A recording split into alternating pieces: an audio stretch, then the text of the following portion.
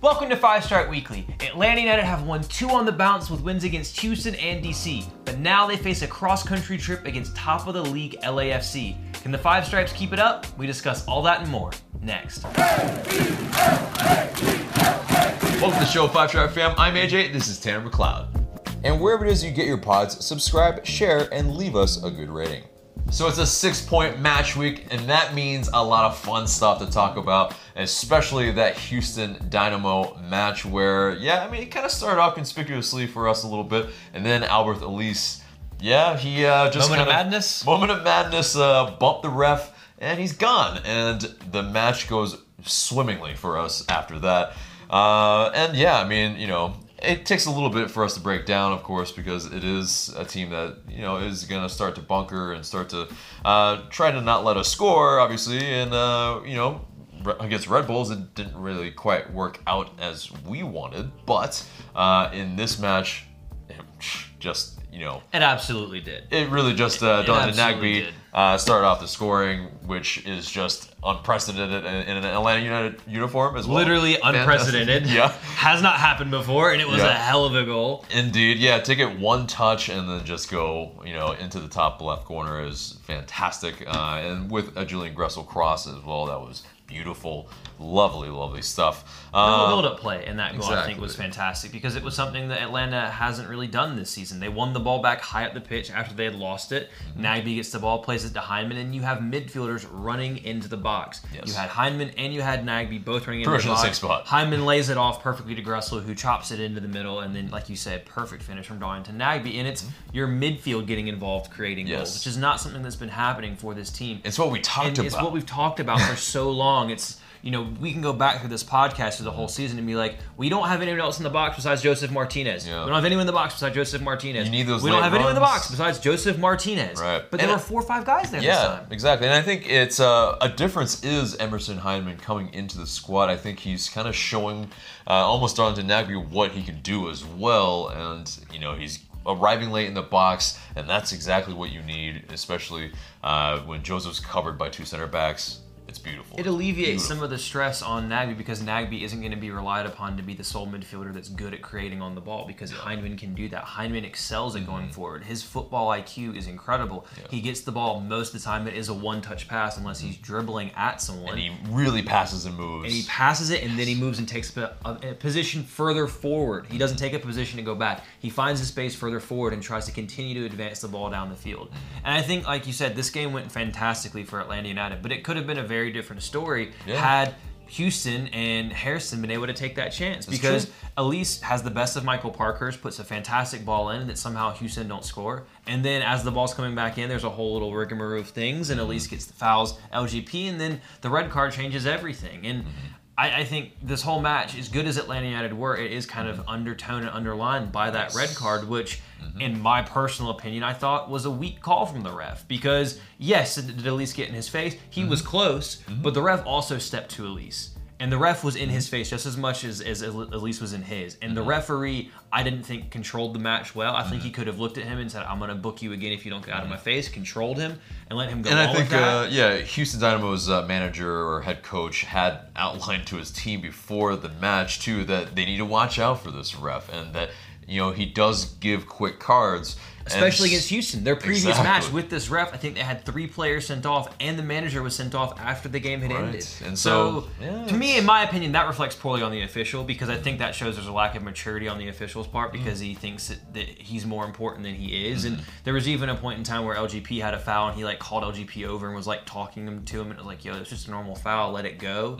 I didn't think the referee did a good job, but hey, at the end of the day, it played into Atlanta United's hands, and it gave them a chance to grow in confidence. And I think that's the one thing that you can take away from this the most is that they were having fun, they had confidence, and they were going forward and attacking the team in ways we haven't seen since Tata Martino was Indeed, manager. They were doing some flicks, some tricks, and it was like we were enjoying our football again, and that's exactly what you want. We were having fun watching it. Exactly, and I think that's what you want to see from Atlanta United in the home stretch because, we're in the latter half of the season now, and so, it is a point where them building this type of confidence is massive. Yes, can we take away too many things or, too many things from this match? Then, not completely because it's that type of match where you kind of don't see a full strength team versus a full strength team. But with that, you want that confidence to be able to move forward. But we'll move forward. But you have to take advantage of it, and that's the point. Is that like you mentioned earlier, against Red Bulls, they did not take advantage of playing against 10 men and lost. And this time they took advantage of playing a team against 10 men, and they put them to the sword. Yeah. And that's not something that this team's had, is that clinical nature in front of goal and putting a team away that you needed to put away in a convincing manner. And this was the first time that Atlanta United has scored 5 goals since the 5-0 win against this week's opponent, LAFC, which came in April of 2018. Yeah, and so it's been a while since Atlanta United hit the high five. Yeah, it's been a while since we've scored more than 3 goals as well. But yeah, also Julian Gressel played a huge part in this match. Early on, it wasn't exactly. I think he was feeling it, or he was getting into the feeling of it, because some of the crosses were a little errant at first, but then he started to really feel it, and then that's where he was able to find the guys in the box with just his crisp crossing that he's known for sure. And a couple of assists, right? Not too bad. And a goal for himself as well at the end. And I think that one of the things that you can really predicate his success on in this match was a revert to the 3-5-2, back to the formation that the team won the MLS Cup under Tata Martino, where Julian Gressel absolutely thrived within that system, playing as a right wing back. And I think that it might be his best position that he has on this team. And when they switched to it, the team looked a whole lot more comfortable. And they because we always have an outlet on the right, and that's fantastic. Because you need that width, and that's what we've lacked a lot this season. Or maybe too wide, and then we don't have anything going in the middle.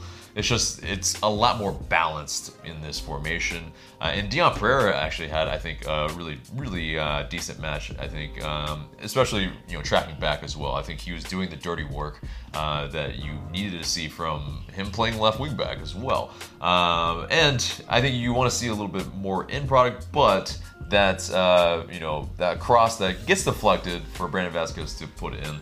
Definitely, at least, luckily, got on on the end of someone's head. So fantastic all around, and I think it's getting into the post-match quotes for Darlington Nagbe. Parky had a little bit of rib at him, especially because Darlington Nagbe missed pretty poorly. I believe it was against the Crew, I think, right, where that shot was just way errant. They had a little bit of social media banter, and so after the match, he said, that's 100% efficiency, right? Laughs. He was in a good spot like that. I know we had one like that last year that got taken away because of offside, I think. So today he ran over to me and he actually said, finally, man, feels good for him to get on the score sheet. And it is one of those things. A year and a half since he's last scored. For a guy that used to be kind of a left winger and forward, it is kind of like a long time coming. It's kind of like he I think also getting when we get into the DC United match, we'll see that yes, he has been getting into the box more, and that's exactly what you need. And maybe that's what was on the note that was given to him. We'll discuss that more later. Yeah, that's a tease. But anyway, so we'll move on to the DC United match, where it was a 2-0 win. We left it late, obviously. Very late. Very, very late. But I think throughout the match, we created some chances. DC United, they definitely had their chances that they scuffed. For sure. And Brad Guzan made some really good saves and stood up in some big moments when he had to. Indeed. And so it's one of those matches where it's frustrating throughout. DC United looked to escape with the result that they wanted, especially without Wayne Rooney. Pretty much their talisman, pretty much their guy that would have probably spurred them on to maybe at least score a goal or two. It would have been a much different match, I feel like. Lucho Acosta still, though, he still was a terror, but I think we contained him well enough. LGP with his dark arts definitely contained him as well in that regard. So it was fantastic, all around. But I think it's PT Martinez's match to kind of a breakthrough. Hopefully he can build on that. But for him to score like that, reminiscent of Joseph Martinez, reminiscent of just kind of Joseph Martinez, kind of bowling himself into the box and winning that type of header. I think also unmarked, but still just to be able to do that in that part of the match where we really needed something, especially with the Joseph Martinez miss. That's massive. So, absolutely, yeah. I mean, and I think there's been plenty of criticism about Pity Martinez and his play this season. It's come from myself. I think a lot of people have, because we've been waiting for him to have his moment where he shows you what kind of player he is. And he came on as a sub against Houston and nearly had an assist with his first touch. And then he comes on in this game, this match as well, where he needed to. It was crying out for someone, a playmaker underneath, to try to start pulling some of the strings. Brandon Vasquez didn't have a poor game, but he didn't really do too much. Yeah, he was miscast, I think, in that role. But Pity Martinez came on and was immediately involved in the play, and he really made his presence felt. And I think something that's been noticeable in the last 2 matches is that he seemed a lot more hungry almost. He's been more physical. He's been throwing his shoulder to people, into challenges, into tackles. Whenever people come by him, he's just seeming more sturdy, and like there's more of a fire there for him. And he seems more assertive. Exactly. And he threw himself at that header with reckless abandon. Again, he was unmarked, but he absolutely threw himself at it and got it in. And you could see how much it meant not only to him, but to the entire team. The team wants him to have that moment. And he was fantastic, and it was a great goal. It was a massive moment for him, and he has had a flair for scoring big, dramatic goals in his career. So to see that, and then to have an incredible assist to Joseph Martinez, to take that ball and perfectly weight it. It was one of those plays where it was so perfectly onside that you question how he's onside because he was so far away from the next guy. But that was all Pity Martinez in an incredible pass. It was timed to perfection, and then Joseph slotted it away. But Pity, just fantastic. I can't say enough about him. I'm hoping this is a watershed moment for him, that he can kick on, because we've always said that if he can play to the level that we know he can play at, to the expectations, Atlanta United will be a much better team for it. So I'm looking forward to seeing what he can do, and I'm hoping he can kick on and really start doing the business. Right, and with that win, it is 3 consecutive wins against DC United at home, and also you have it's first consecutive clean sheets since that run of 5 matches in April and May. So all in all, the performance wasn't fantastic, but we got over the line in the end, and I think DC United, they were there to frustrate us. And credit to them, they defended really well. They were very compact, they were very hard to break down, they were very well organized, and that was frustrating. But they're going to be one of the better teams, I think, that Atlanta United will face in terms of their discipline doing that. Their head coach has a tendency to do that at times. So it was a good result. You got the 3 points that you had to get, and did something that Atlanta United doesn't do very often, which is score late winners and then put anti-New York Red Bulls match, get another one and seal, as opposed to shipping a goal late. Indeed it was. But yeah, I think Frank de Boer persisted with the 3-5-2, which was I think a lot of us wanted to see. But it was a little bit more experimental this time because Justin Meram was the left wing back. You didn't have Jeffrey Lerwitz in the middle, which I think lacked, for us, a little bit of that metronome quality to be able to recycle as well and quickly. I liked it better, honestly. I think that you're more athletic, you're quicker, you gain more of an ability to go forward when you play those 3 midfielders together. And I think that's going to be the best midfield 3 that Atlanta United has. I think the more you play it, the more comfortable they'll get rotating in and out of each position and moving forward. I get the whole idea of controlling the ball, but at the same time, the work rate and the amount of ground you get covered from Darlington Nagbe and Eric Remedi is unmatched. I think that's better. I think for me, it was the where we could get sliced open by a counter very, very easily. It's like kind of that Houston match from the very first game last season, where you don't have someone in the middle anchoring, and it just really it's dangerous. I think the idea is to have someone, whoever is that farthest guy back, whether it be Remedi or Nagbe or even Hindman, but I think Remedi is probably your most likely candidate. But one of them has to make sure that if the guy who's holding makes that run forward, the guy who's in front of him now drops back into defense. And I think that's something that the more they practice it and the more they play it and put it into it'll become more natural. And when that happens, that goes into De Boer's system of total football and having guys interchange positions, and one guy goes forward, another replaces him. So if that happens, I think that'll be better. But in terms of a midfield 3, I think that's the best technical quality and the most athleticism. Oh, for sure. I think if you're going for attack and you want the combination play to be able to move together up the pitch, that 3 is fantastic, of course. But I have my trepidations. It's 3 points is 3 points, and where we are right now, we got to take it. You know what exactly. I mean? And it might not be the prettiest, but whatever way we get over the line is fantastic by me. So yeah, one negative, of course, was the Joseph Martinez penalty, which very strange. Maybe he hasn't been doing the hop, and then this time he did do the hop, and then it would miss wildly, but. 2 misses in whatever in 2 years. 13 out of 15 on penalties. Yeah, I mean, it's pretty good. Bad. I had in my brain, I didn't think it was a possibility he would miss. And I think everybody had their phones up. Yeah, it was like that's probably we talked about it in the fan cams yesterday. His worst moment as an Atlanta United player, like in terms of being embarrassing, and it's like pretty good. That tells you how good he is that he fluffed a penalty, but then he makes up for it and scores an incredible goal later in the match where he's cool, calm, composed, and just chips it over the keeper. And it's just like, sit down. I know I missed earlier. It wasn't because of you. I got you guys. Yeah, exactly. And we got the Bill Hamid hoodoo off of our back. Yes. Fantastic. Always great to see us excise some demons.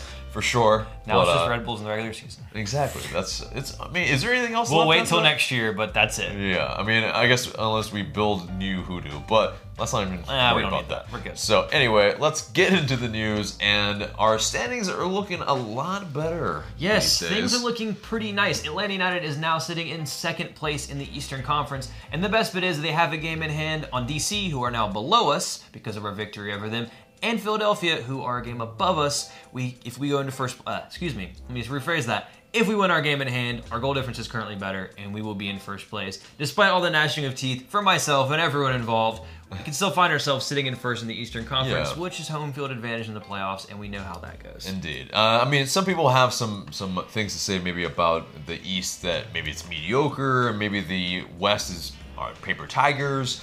Whatever it is, I mean, it speaks to how close to each other these teams are. And really, besides LAFC, everybody's really close to each other in terms of it's LAFC and then everyone else. Yeah. But Atlanta United, what's been important is that you saw your goal difference increase by 7 over the past 2 matches to go from +3 to +10. Yeah. That's massive because now the only other team that has a goal difference as good as you is NYCFC, who are kind of a dark horse right now because they've played 3 matches less than Atlanta United and 4 matches less than Philadelphia. Mm-hmm. And games in hand mean nothing in terms of points until you play them. Mm-hmm. But if they were to win those games in hand, NYCFC would be sitting in first place in the East, but Atlanta United still has to play them twice once home, once away in September, so that is where I think you could possibly see the fleshing out of that second place spot. So my gut feeling is Philadelphia. They have been playing so well, but I still think they've been overperforming from what they have. Yeah, and with City, if NYCFC can get a goal score figured out to replace David Villa, then I think that they could be very dangerous. Yeah. But it's weird that they've played so many games less. It's true, yeah. I mean, it's they haven't had Champions League. It's just weird. I think it's because the Yankees home games take precedent, Could and be. if the Yankees play at home, then they can't play, and it's just a whole thing. Yeah, I mean, I guess they don't really have a ton of people show up to the matches anyway, so that's a whole thing anyway. Let's move on. Joseph Martinez has scored against every MLS club. With that goal against Houston. What an achievement. I mean, that's fantastic. I mean, but and his second goal against Houston was naughty. Yes, very naughty. He sat the keeper and the central defender down and said, "This is mine. Thank you very much. I am the king here. Goodbye. Good night." But yes. So when he was asked by reporters, what he would, what does he care about it? And he's like, they're just goals. Do I get an award for that? Classic Joseph Martinez answer. And also, I mean, in Doug Robertson's AJC article, he just was kind of pretty much, it was quote city, where it was beautiful. It's classic Joseph. Yeah, so many good things that he says when he actually wants to say them. And but another one being, since Atlanta became a team, we've always been an attack-minded team, not a defensive team. That's the way we have to continue to play. Agreed. Interesting.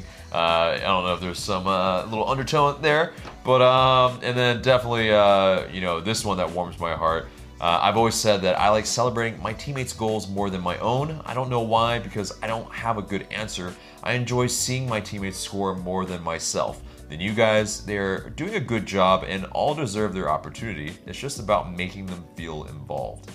I mean, what a constant teammate. And then he taught his little, I'm going to kind of quote him here when he was talking about LAFC and how when he watches LAFC, he wants to cry because of how attacking they are, and then something about he'll just enjoy sitting at home drinking his rum and smoking a cigar. Exactly. Because of course. Yeah, I mean, because that's just the type of guy he is. He just he's also apparently MLS haven't sent him his nameplate for his Golden Boot Award or something like that. Yeah, it's kind of ridiculous actually. Come on, it's a nameplate. Like you can get that like Amazon anywhere. Just like go somewhere. Yeah.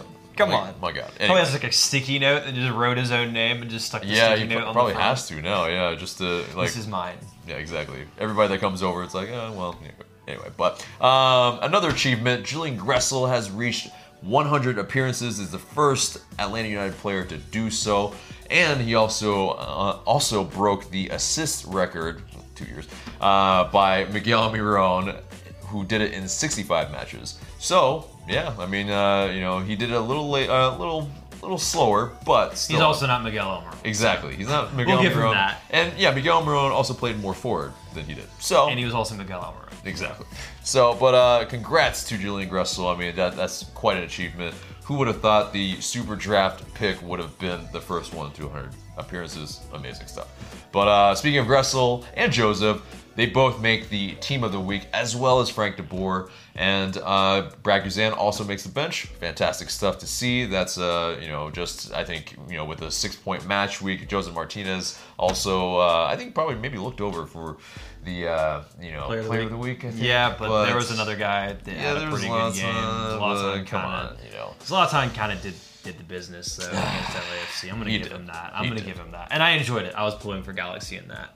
I was really salty because Carlos Vela's second goal shouldn't have counted because the time had already gone and he was offside, and I just don't want him breaking Joseph's record. Yeah, but whatever. That's true. I think something that is positive that blew my mind was the person that hit the golden spike yesterday, who in my opinion is the most famous person to hit it outside of Arthur Blank, obviously. But possibly, yeah. But Academy Award winner? Yeah. Where did this come from? Yeah, Ron Howard. I mean, that's just like some of you guys might know him from Opie, or Opie as a character from Andy Griffith, or from Happy Days, or my girlfriend's favorite movie, The Grinch, who he directed that movie. He's directed a lot of movies. A lot of movies. I mean, if you don't know who he is, I mean, look him up. Find his entire filmography is just outrageous. And so he's born in Oklahoma, I think, and for him to be here, he's probably filming something here. And so I think apparently he's filming Hillbilly Elegy. Either way, it was crazy to see Ron Howard. That's just like was not what I expected. Yeah, and from going from a child star to just an Academy Award-winning director, I believe so anyway, is outrageous. And for him to hit the spike, wow. So, anyway, Atlanta United signed Mo Adams. Officially. Yeah, and he had some interesting things to say when he arrived to Atlanta. At first, when he was traded, he didn't know where he was going, and then he said, I think I found out a couple days ago. At the moment when I got told I was traded, I didn't know it was to Atlanta specifically. Once I heard I was going to Atlanta, I was over the moon, of course. One of the team admins got in touch with me and said they would be flying me out. It all happened so quickly after that. And it happened really quickly because he was signed Wednesday morning and made his debut Wednesday night. Yeah, or he was announced anyway. And that's just like really kind of unprecedented stuff usually, I think. I mean, usually you kind of have training session. Yes, some kind of time in between. Maybe not unprecedented, but it is kind of rare to see. He was a warm body. There were 5 players on the bench. Exactly. Yeah, and it's one of those. I think also he's that type of player. He doesn't really need to be on the ball a ton, and he's one of those guys that just is a bulldog, is going to chase around the playmaker. So it made sense that he probably didn't need a whole lot of training with the squad. But also, moving on, some terrible news, and you probably already know this, but Brek Shea has season-ending surgery on his knee, right knee. And it's terrible. I mean, it's like that injury when you saw on the field, pretty crazy and gnarly to see anyway, and when it's so innocuous like that, where he kind of steps on it, but then he immediately knew what it was, and it's. Yeah. There's a lot of mixed opinions on Brek Shea. In my opinion, I think he was doing the best in the position he was being put into, and he was working his ass off to be as good of a player and help the team as much as he could. And to see a player like this go down, it's honestly awful. And because now we've Okay, we've discovered a 3-5-2 without him in the squad, but it is a case where, he is a consummate teammate. He is depth at left back and left wing back and left wing. It's someone that, I think you need down the stretch. Because, and who knows what he could have done as a wing back, getting further forward and playing more as a winger like he's accustomed to. So it's an absolute shame. We wish him nothing but the best for a speedy and healthy recovery. So, Brek Shea. Exactly. But guys, that gets us to a new game. And maybe you haven't, if you've been paying attention in the last few weeks, then it's not a new game. But it's buy or sell. And the first topic is 3-5-2 or not 3-5-2. I'm going to buy 3-5-2 right now, and mostly because of the 3 in central midfield. I bang on about 4-3-3, and I love Yada. Doesn't matter. I think the important thing for Atlanta United is having 3 players in midfield, and those 3 players being Eric Hermeti, Darlington Nagbe, and Emerson Hyndman. Because the 3 of them all have different qualities. All of them have the ability to cover loads of ground. And I think it gives Atlanta United a very strong platform to build on. But also, it's a comfort level for a lot of these players. You get the best out of Julian Gressel. And I think it takes some pressure off Joseph Martinez and allows him to find the pockets of space and play off the shoulder of the last man like he's so comfortable. So for me, I'm buying it. Let's stick with it. Then again, we'll see if it holds up against LAFC, because that's a completely different kettle of fish. Exactly. I mean, I absolutely buy 3-5-2 as well, but it is one of those things where, we kind of not only discovered it late last year and also used it to tremendous effect, obviously, but will it be found out if we play with it a ton and, we are maybe lacking the depth in some of the positions. Center back. Yeah, and it's really tough. I mean, you essentially you have one center back as the depth, and if you have one of the wing backs out, you pretty much have to use probably one of those. It's tough. It's gonna be, I think, difficult to run it out there game after game.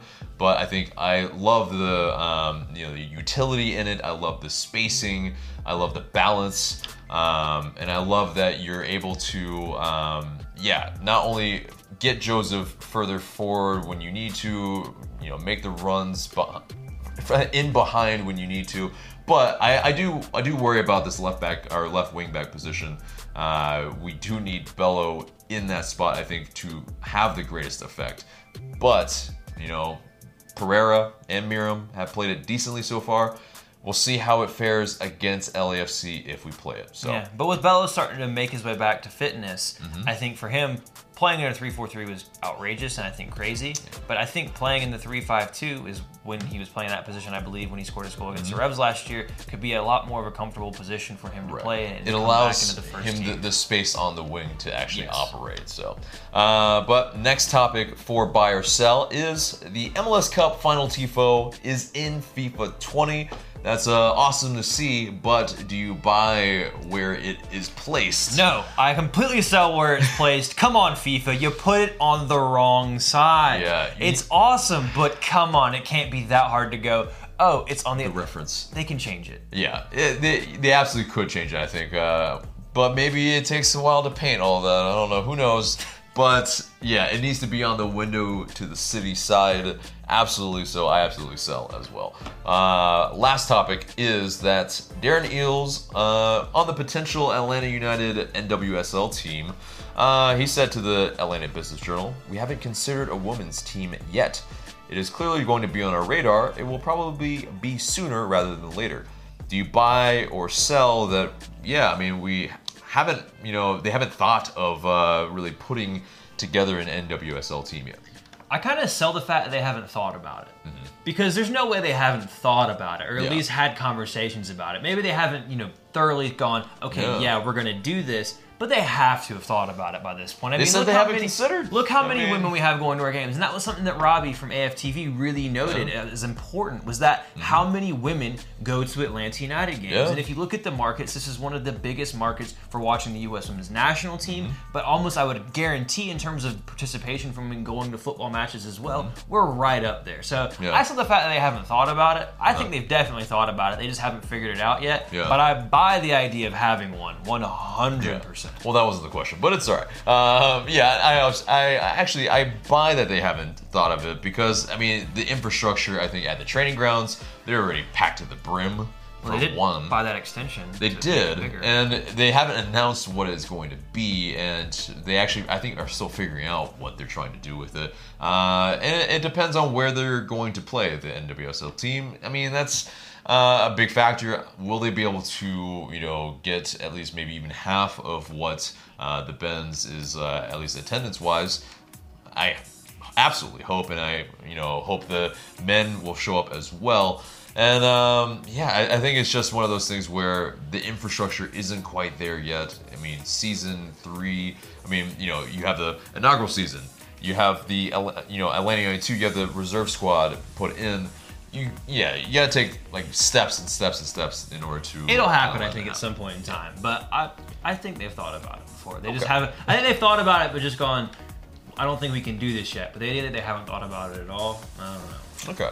But speaking of Robbie from AFTV, or formerly Arsenal Fan TV, a big inspiration for this channel. They were hanging out in Atlanta. Devin and Jay were gracious enough to bring them down from Charlotte, North Carolina, and it was fantastic that they, were able to take in an Atlanta United match. Also, Troops was there as well. Just, big up to those guys. They're class individuals. But and gracious enough to do fan cams with us exactly. as well. So check not only their vlog out, which is here in the card, but also their fan cams if you haven't checked them out already. And they're just, they speak so well about Atlanta United. It's just really heartwarming to see. And also, I am also a massive Gooner, and so I had to rep this tonight, and it's one of those things. I mean, it's It was a lot of fun. Yeah. I somehow managed to get into a suite to watch the match with them, so Exactly. it all worked out. I can't really complain. He had an even better day than everybody else, I feel like. I'm spoiled now. But so check that out, and check out all the other stuff on the channel content-wise. 5 Strike 5, Squad Goals with Tito. If you haven't seen it. He kicks Everything my else. ass badly. I'd forgotten it was like a PTSD cover-up, and then I remembered it was. And then it's like, oh my god, 11-3. Yeah, that hat trick goal himself was. That was saucy. It was. Still. Let's just not talk about it. Just go watch it. And but anyway, so we'll end the news with Atlanta United 2. They lost 4-0 to Birmingham Legion. They lost again. Let's move on. Yeah, and so it is one of those unfortunate things. They are continuing to lose, and they just have kind of teenagers playing in academy guys. It's tough, and veterans that maybe I'm not sure are good enough for this level, maybe. But It ain't the one. anyway, let's move on to the mailbag, and you guys send in these questions through IG story. Please continue to do so, and we might answer your question in the future. First question comes from Keaton Thomas, 61. In regards to our recent lineup, do you think we'll see 2 strikers being used more often? I think it depends on PT Martinez, because if PT Martinez starts playing better, I think you'll see him paired with Joseph, but given that freedom and the creativity, kind of thrive in a free 10 role. And in the 3-5-2 specifically, he's able to have a freer role with less defensive responsibility than he would have in other formations. And as we saw in the second half against DC, he thrived there, and he was very good. And as good as Brandon Vasquez has been playing, it might just be who we're playing against. But if PT starts playing well, he's got to be in the side. Yeah, no, I agree. I mean, yeah, it's more of a free roaming role versus like an out-and-out striker. And so that's where the difference is. I mean, if you're going terming strikers, then it's probably not going to be a striker. Next question comes from JDR. Who would you put Barco in for? I think, okay, we'll have to... Good luck. Yeah, exactly. But we'll put it into these terms of right now, if he's healthy, and with all the healthy players that we have now. So... Right now, if he's healthy, we don't play 3-5-2. Because there isn't a way that you can play him and PT in a 3-5-2 with having 3 men in midfield. Like, you'd have to drop one of Emerson Hyndman, Javier Remedi. I don't see that happening. Well, I guess you maybe see Barco drop back a little further. Could he play left wing back? I don't think He works hard enough. He works hard enough. I don't want him to. No, I think that definitely misuses his energy a little bit, and I think he would be better suited as the 10, PT as the free roaming, the second striker, if you will. And so I think in that scenario, if it's 3-5-2, that's where I think it works. If not, it's got to probably get back into a 4-2-3-1 or a 4-3-3. Yeah, which is dangerous because of how many goals we've shipped in that formation. But again, I think 3-man midfield is as of really right key now. because again, and it changes because of how Emerson Hyndman has like fit so well into this team so quickly that having him in midfield with Remedi and Nagbe, if they can figure out their rotations and making sure that one of them is always sitting, those three have to play because they're your best three midfielders and help you so much in terms of getting forward into the box, and then you have Barco on the left and PT on the right, but. I don't. We haven't done well with the two sitting midfielders so far, really. In my opinion. And it's also, with those terms, it's also we lack fullbacks. So that too, that's a big so we shouldn't do that. So anyway, that's where we would put him. That's what we'll pay Frank de Boer to find out. Yep. Next question comes from Gray Barbie. What do you think the lineup will look with Tito and back at full health? Tito will be on the bench. Unfortunately. I mean, he could play as a second striker at times. And then if it's in a 4-2-3-1 and we have healthy fullbacks, probably as a right winger or a left winger, that could work as well. But I think, Barco, as we just mentioned, probably best suited, at least in the 10 role or a left wing role. Other than that, I think the important thing about the two of them coming back is that it gives you also depth. Second striker, but anyway. It gives you depth, and you're able to rotate those attacking players because Atlanta, when everyone's fit, has a good amount of attacking players that all offer a little bit something different. Yeah. And with how matches are being done this season, playing twice a week most of the time, tired legs happening, it does afford Frank de Boer the opportunity to rotate his squad and not really lose too much in terms of performance and skill because he has talented players that he can rotate in and out, and that will help keep players fresher for the playoffs, hopefully. Exactly, and especially, our attack, which if we're trying to, play a little bit more, kind of dangerously, if you will, we will need those legs in the stretch run. But next question comes from Eduardo V14. Do you think Franco Escobar can adapt to the left back position? I think it's an interesting idea. Yeah, he could play there in a pinch, obviously. I think it depends on what the other team is doing. Yeah. And we'll talk about, I guess we're close here in a second, but we're going to talk about it more in the LAFC preview about how we would line up with someone like a Carlos Vela, who cuts in on their left foot, and he would be defending on his stronger right foot. Frank de Boer did that earlier in the season with Michael Parkhurst. So it's an idea. He has the ability to get up and down. It's just usually you do play fullbacks on the side of their strong foot just because it's more natural for them. Yeah, it's more natural for them to be able to put in a cross if they need to, and they don't have to cut in every single time if they really need to pass the ball somewhere. And last question comes from Thad G15. Why does everyone roast Martinez about the pen? He's only missed 2. It was a terrible pen, so you can kind of chuckle about that because he had a lot going on in his run-up, but also at the same time, it's like, I think it's joke roasting because he scored later and it's like, man, he took a terrible pen and he never does that. So I'm not going to hold it against him because he scored later in the game anyway and because it's Joseph frickin' Martinez. Exactly. Yeah. No. I mean, and like we just mentioned earlier, it's if that's his worst moment on as a 5-stripe, it's not too bad. So anyway, that does it for the mailbag. Thank you guys for sending in those questions. And that gets us to the match preview. It's this Friday, LAFC. And it's at the Bank of California Stadium. It's going to be tough. It's going to be late Friday night as well. And that as well. They say 10, it'll be 10:30, just like El Trafico. And hopefully everybody can stay up and, be at the watch parties and, enjoy this match. Because I feel like it really will be a back and forth type of match. Both teams like to possess the ball. Although I think LAFC have been proven, at least this season, to be a little bit more dangerous even without the ball. They can counter press and really kind of put you in some unease, which when we've been in possession sometimes, and with a team like Red Bulls, we kind of struggle a lot of times. It's a problem. And then these teams have only met once before. We mentioned that earlier in the show, and that was the 5-0 win for Atlanta United, which was kind of flattering in the end. There were 3 goals in the final few minutes and a red card, so things got out of hand quickly.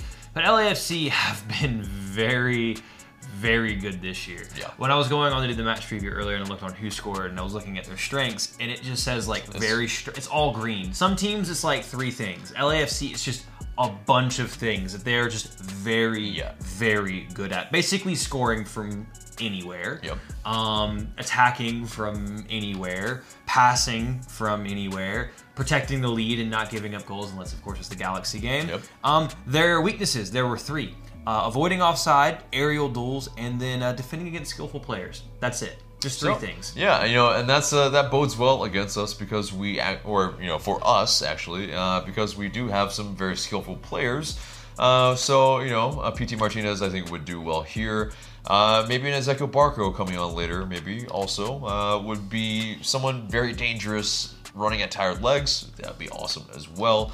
But yeah, I mean, it's just LAFC. They are, not only they play a consistent 11, and even with that, what you might expect, and you still most of the league hasn't been able to crack their their defense nor their attack. I mean, it's just it's tough, and their home stadium is an absolute fortress. They've won 8 of their last 9 games there, so they not only do they win every game, they win every game at home, and they've scored at least 2 goals in 12 of their last 13 home matches. So they score. They're going to score. It's a big test for Atlanta United. This is the biggest game they have played all season. Yeah, and I think as measuring stick. Yeah, exactly. I think as we prognosticated early in the season, or even in the whole season preview, actually, that I circled this as a match that definitely we will not only the measuring test. We will be, I think, having to really figure out if we can do anything on the road against a good team. Because, we've lost our 5 last away matches. And this is the toughest test yet. It's the toughest place you can go away in MLS. Against a team that just lost a match. So they're going to be probably a little bit pissed off as well. Yep. So Atlanta is catching them at a very interesting time. Yes. And I think this is, for MLS fans and for the neutral, I think this could be fantastic. For the league, it's going to be a great highlight of the 2 biggest teams I think that you have right now in terms of fan base and the cultural impact these in terms teams of trending are having. up as well. Exactly. They're kind of modeling themselves in a similar vein. But they're an incredible team, and they have some incredibly talented players, starting with Carlos Vela, who already has 21 goals and 8 assists in just 20 appearances. Although his 2 goals in the last game, one was a crap pen and one was an offside goal, but we won't talk about that. The point is, he's scoring against everyone or getting an assist. 29 goals he's responsible for in 20 appearances. Those are FIFA numbers, and he's doing it in real life. Yeah. Another person to look kind of as a guy that I think we need to be able to target and make sure that we can get past him. Edward Atuesta. He's very good. Very, very good. And he's a guy that, in central midfield, he's just their playmaker. He's a guy that usually sits at their base. And, I mean, sitting at that base, he's got 8 assists. He's the definition of a deep-lying playmaker because his passing ability, he has every range of pass in his locker. And when he does decide to go forward, he's incredibly skilled dribbling as well. He can go past players, beat a man, and then lay the ball off. Yeah. He's an incredibly talented player. And a lot of the time, you don't think of MLS having a talented deep-lying playmaker like him. But that is exactly what he is. He is one of the best in the league, in my opinion, at doing what he does. And then you also can't forget about Diego Rossi, who also has 11 goals and 4 assists. And it's just like, the goals come from everywhere from this team. They are just incredibly talented, top to bottom, front to back. And there's a reason why they're pushing right now to break MLS records in terms of points, goals, and the whole 9 yards. They are the best team in the league, and this is going to be a very difficult test for Atlanta United. Indeed. So, some of the keys to the game, we definitely have to limit our mistakes against a team this dangerous, and really not give away any of the balls. LGP, that's might just be an easy give for them to get a chance. If Atlanta United plays around, because we know Atlanta likes to build out of the back, but like you saw against Red Bulls, like you saw against Seattle, like you've seen in numerous other games, they can get caught on the ball when trying to play out of the back. And LAFC is the best team and one of the best teams in the history of MLS at counter-pressing. When they lose the ball, when it's in Atlanta United's defensive third, they will be on Atlanta United players very quickly. And if they're not thinking and they make mistakes, LAFC will punish Atlanta United. They are not a team that misses their chances when they get them. Some teams in MLS, you can get away with that. This is not the one to do that, which is what's so concerning about this match for me, is that Atlanta United does not play well against a press. And usually make these mistakes. LGP, like you said, cannot make those mistakes in this game. Yeah, and also it's I mean, with that kind of them being so clinical, Vela has a kind of Arjen Robben quality where he cuts in, he's Left going foot, to score. It's going in the corner. Yeah, and so you kind of just really you can't let him cut in somehow, some way, and it's probably easier than said. But whoever plays, in that area, pretty much has to just mark him to death.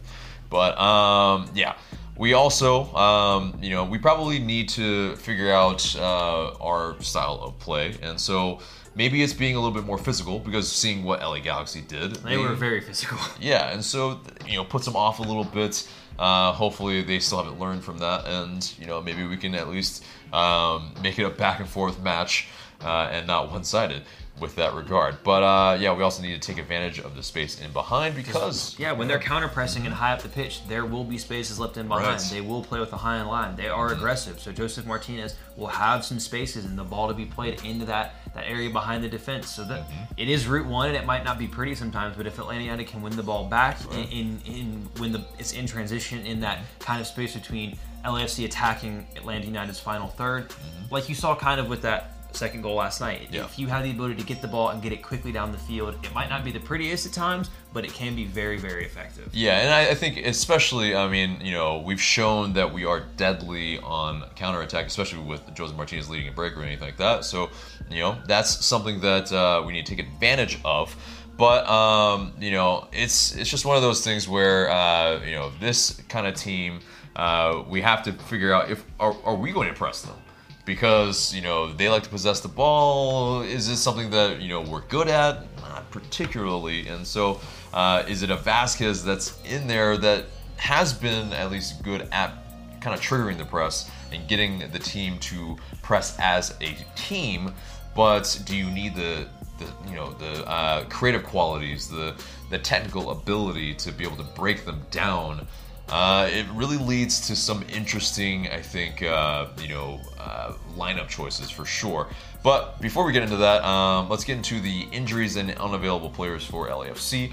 Mohamed El Munir, who took that Zlatan elbow to the side of the cranium, will may have to have surgery to repair that because he does have a fracture in his skull. Yeah, and if you've seen those X-rays, which we won't show, but it is just insane. Oh. But and for Atlanta United, Ezequiel Barco is back in training, of course, as we've mentioned. He was in the 18 for the DC United match. So that bodes well. George Bello is back in training, but he's probably a little further away. He probably needs some time at the USL squad before he's really fully back because he also hasn't played since February. The first leg against February. The first match of the season. Yeah, and also Tito Villalba, I think, is kind of in that kind of time frame, a little bit a ways away as well. And Kevin Kratz and Florentin Pogba are also just still coming back from the injury. I think Kratz probably way further away and maybe needs to be put on the season ending if it really is. Hopefully not, because we still need a Kevin Kratz, I think, during the stretch run. But that gets us to our predicted 11. We'll kind of go through the lines together. And, of course, Goose. Yep, Goose in goal. Yep. And then, I changed my mind about what I was playing, because we discussed it a little bit before the show. And I'm going to actually kind of agree with you as far as what we're going at with the back line. And that's going to be what we saw at the beginning of the season, a back three of Parkey on the right, Robinson in the middle, and LGP on the left. Yeah, and I think through the midfield here, or right, we'll bring back first, you have Gressel, and then you have Nagbe, Remedi, Heinemann, of course, as that three-man midfield. This is where you made me change my mind. Yeah, Escobar at left wing back, because you have a guy like Carlos Vela who loves to cut in. Escobar being right-footed, fantastic, and also if you can kind of put Vela under some pressure a little bit, because if Franco Escobar, who loves to bomb down the wings, can get in behind him and have to make Vela do some defending, bodes a little bit better, right? And Vela kind of got a bit frustrated in the Galaxy game by being a bit physically harassed in a sense by them, and that's something we know Franco Escobar is very, very good at. He will probably get a yellow. He will 100% get a yellow in this match. I can almost guarantee that. But if he can frustrate Carlos Vela and put him under pressure, that could be really good. Not to mention he is athletic, he is quick, he is showing all the things that you need for someone to try and mark Carlos Vela, who is right now one of the best, if not the best player in MLS, unless you ask Zlatan. And again, the point of defending on his strong foot when he cuts in is something that Frank de Boer has shown that he will do already this season. So when we were talking about that before we started filming, it absolutely clicked and made sense to me, and I think that's a position that we could absolutely see Franco Escobar in. Yeah, and I think it not only what I just mentioned above, I mean, he's got that work rate where he can just bomb up and down and there's the no one entire else on the match. team that has that. Exactly. I mean, and especially at his pace as well. It's just, as a defender, he's just kind of otherworldly in that regard. But it will be still a different position for him, so it will take a little bit of adjustment. Hopefully they've been training and will be training throughout the week with him in that position if it were so. And you also have, as the two...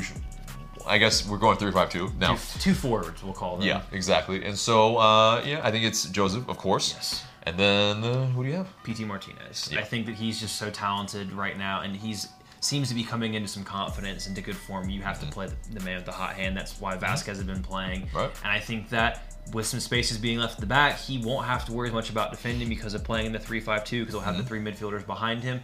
I think that if he can find some spaces and get the ball, and Atlanta United can get him the ball quickly when we counter, he has the ability to unlock the door and find Joseph like you saw in that second goal. And you saw that a lot in the game against the Galaxy when the Galaxy could get the ball into that center circle area when they were countering. There were spaces on the wings where the fullbacks had moved upfield for LAFC. And if anyone's on this team is going to get the ball in the area, I think it should be P.T. Martinez. And with confidence, I think he has the ability to exploit them. Indeed, indeed. So that gets us into our score prediction. And what do you got? I'm not confident. I think LAFC are going to win 3-1. I think we're catching them at a bad time. I think they're pissed off after that game. Zlatan chatted a bunch, got them really riled up, and I think that they're going to come out with something to prove. 2 weeks in a row on national television, and I just think they're the best team in the league right now, with all due respect. I mean, I think Atlanta has some injury issues, and they're trying to figure out the best way of playing. LAFC know how they're going to play. They're going to come out 4-3-3. They're going to play the same way they've played every other game. And I think it's that confidence, that familiarity that they're going to use, and they're going to come out. And I just, in front of those fans at that stadium, the numbers just don't lie, and Atlanta's been garbage on the road. So I'm going to go 3-1 to LAFC. No, that is fair. But I think, with that little bit of confidence, especially with the Houston match, especially against DC, kind of different types of wins. Not only that, but, different types of grit, I think, to be able to see them out like that with clean sheets. I think it builds definitely some confidence going in.